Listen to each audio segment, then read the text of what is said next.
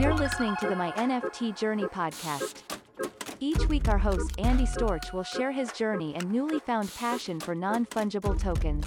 Welcome to My NFT Journey. I am your host, Andy Storch, and this is a show where I share my NFT journey to help you along your NFT journey. And this is episode 2 of my NFT journey. In episode 1, I introduced myself and talked to you about who I was and how I got into NFTs and some of the reasons why I'm excited about non-fungible tokens. And today in episode 2, we're going to talk about what NFTs are. I'm going to attempt to explain NFTs to you in a way that at least I understand, and hopefully it'll be a way that you understand as well. And obviously there's a lot of resources online where you can go do some research on this. But if you're out driving, walking, I'll do my best job to help you understand what is an NFT. I'm still learning and trying to figure a lot of things out myself. But NFT stands for non-fungible token. And you can think of it like art or experiences, things that you can get that are absolutely unique and cannot be replicated, cannot be duplicated, cannot be taken away. I mean, they can be taken away. They could be stolen. We'll do a whole another episode on that. But they can't be forged. They can't be faked. And everything is recorded digitally on the blockchain. And we can do a whole another episode on that. But basically, computers all over the world that agree on what things are. And so if you buy a piece of digital art, and if you're coming from outside the NFT space, it's easy to look and go, I can't believe somebody paid a bunch of money for a picture, right? Just like a JPEG, I could copy that and paste it somewhere and put it on my computer. And you certainly can. But the difference is for the actual NFT, it has a serial number, a unique code linked to it, and it cannot be duplicated and it cannot be forged. So if you own that NFT, whether it's a picture of a dog or some type of access to something, no one else can say that they have that. You have the one. And the thing that I think is really interesting, compared with physical art, because it's easy to look at this and go, why are these things worth anything? And the easiest thing to compare it to when you're first just getting into it is physical art, right? Physical art has been around for hundreds of years, right? And people have bought and sold and traded art. And an artist creates something. If they're a full-time artist, hopefully other people find value in it. They're able to sell it or show it at a museum. And then hopefully that art gains value over time. And some original buyer might sell it to someone else. Interesting thing about art, right? We've noticed over the years, sometimes it's not very popular and then becomes much more popular after the artist dies, long after the artist dies, right? The Mona Lisa was painted in the 17th century and it really took off in the early 20th century when it was stolen from the Louvre and then eventually they got it back and it became the most famous painting in the world. Now it's invaluable.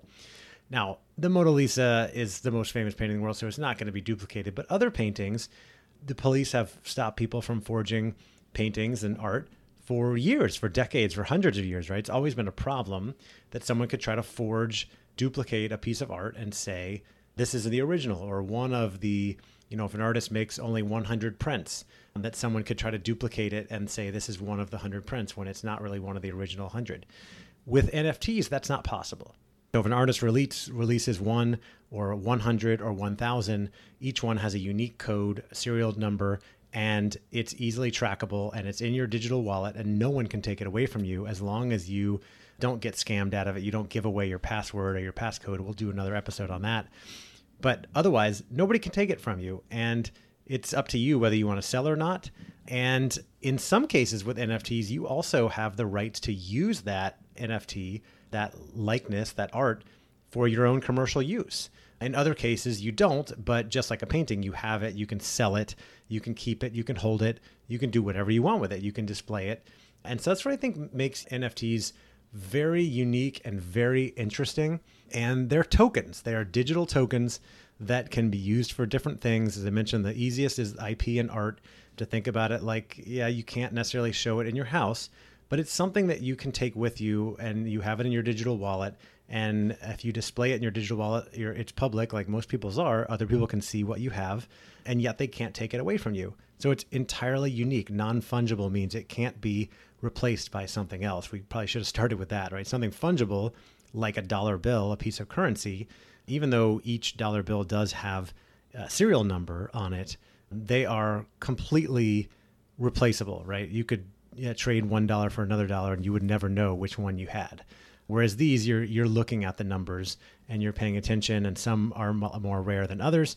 And then just like with art or with stocks or any other collectible that is valuable, the market places a value on it, and you can buy and sell based on that market. And there's a market out there that everybody uses called OpenSea, OpenSea.io. And that's sort of like the eBay of NFTs, where everybody goes to buy and sell their NFTs. So it's non-fungible. It can't be replaced. It can't be forged.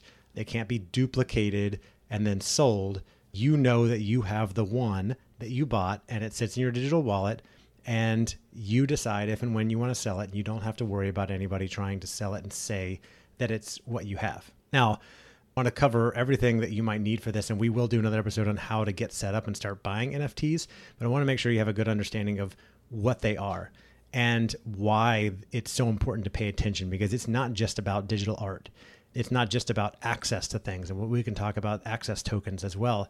But I think as I recorded this in 2021 and start thinking about the future, when you look out at what could happen in the future, I think it's highly possible that almost every transaction in the future will end up on the blockchain, which means that they're all done as NFTs. So one day your house could be registered as an NFT and sit in your digital wallet. And if someone wants to buy it, they could pay you in currency, some call fiat, right? US dollars, or they could pay you with Ethereum or Bitcoin. And then you could transfer, once you're satisfied, you could transfer the house to them, right? And it would be easier than all the stuff we go through today. Now, I think there would still be a lot of government regulations around that, but it would make things a lot simpler. Ownership would be easier to look up and prove. The other thing I forgot to mention is the idea of smart contracts. So with the blockchain, there's something called smart contracts that makes all of the transfer and everything very easy. So like if you have a piece of NFT art and you sell it on OpenSea, like we talked about earlier, it immediately goes to the wallet of the person who bought it. Their money is immediately transferred to you, and any contract in place, if anybody else needs to be paid on anything, that immediately takes place, and it's logged on the blockchain on something called Etherscan. And you could always go back and see every single transaction that has ever taken place, when things were bought and sold, how much they were sold for. There's really no lying. There's plenty of scams, which we'll cover in a different episode, but really everything is very clear, and the whole thing is decentralized. So without regulation from governments, without banks being involved, it's people to people. It's really like power to the people. I see it as kind of the great equalizer here that is happening. And it's really, really fascinating. The other thing with smart contracts that's really interesting is for artists and creators who create NFTs, they sell them initially and make some good money, maybe a little bit of money, maybe a lot of money. They can also put something in a smart contract that says every time the NFT is sold down the line, I get 5% or 10% of that sale. So now imagine for someone like Picasso or any artist in history originally sold their painting for maybe a few $100s or a couple $100s at the time. And then, decades later, or even a couple 100 years later, it sells for millions of dollars at a Christie's auction, right? Because the value of all their art has gone up, and maybe they have passed on, but now a percentage of that sale goes to their family, right? Their children, their grandchildren, whatever it may be, their progeny. Pretty cool to think about that, right? And as a creator, if you are an author or an artist, to be able to create stuff and sell it and know that if it picks up and gets more popular later on, you still get a percentage of those sales. And so I said I'll do another episode on VeeFriends, which Gary Vaynerchuk created, and I bought in on. I have 5 of them. And if I ever sell any of them, Gary V or VeeFriends gets 10% of the sale. No matter what I sell it for, if I sell it on the open market, they get 10%. It's in a smart contract in perpetuity forever. So it's a nice income stream for the creator and a way to take advantage of value going up and value going down. And there's just so many use cases for this. I think it's really going to revolutionize the world, which is why I'm so excited about it, why I want you to be excited about it as well. So we talked about what they are. I want to talk about how much they cost if you're thinking about getting into NFTs. Really, it runs the gamut, and we'll do a separate episode on how to set up your wallet and go buy your first NFT.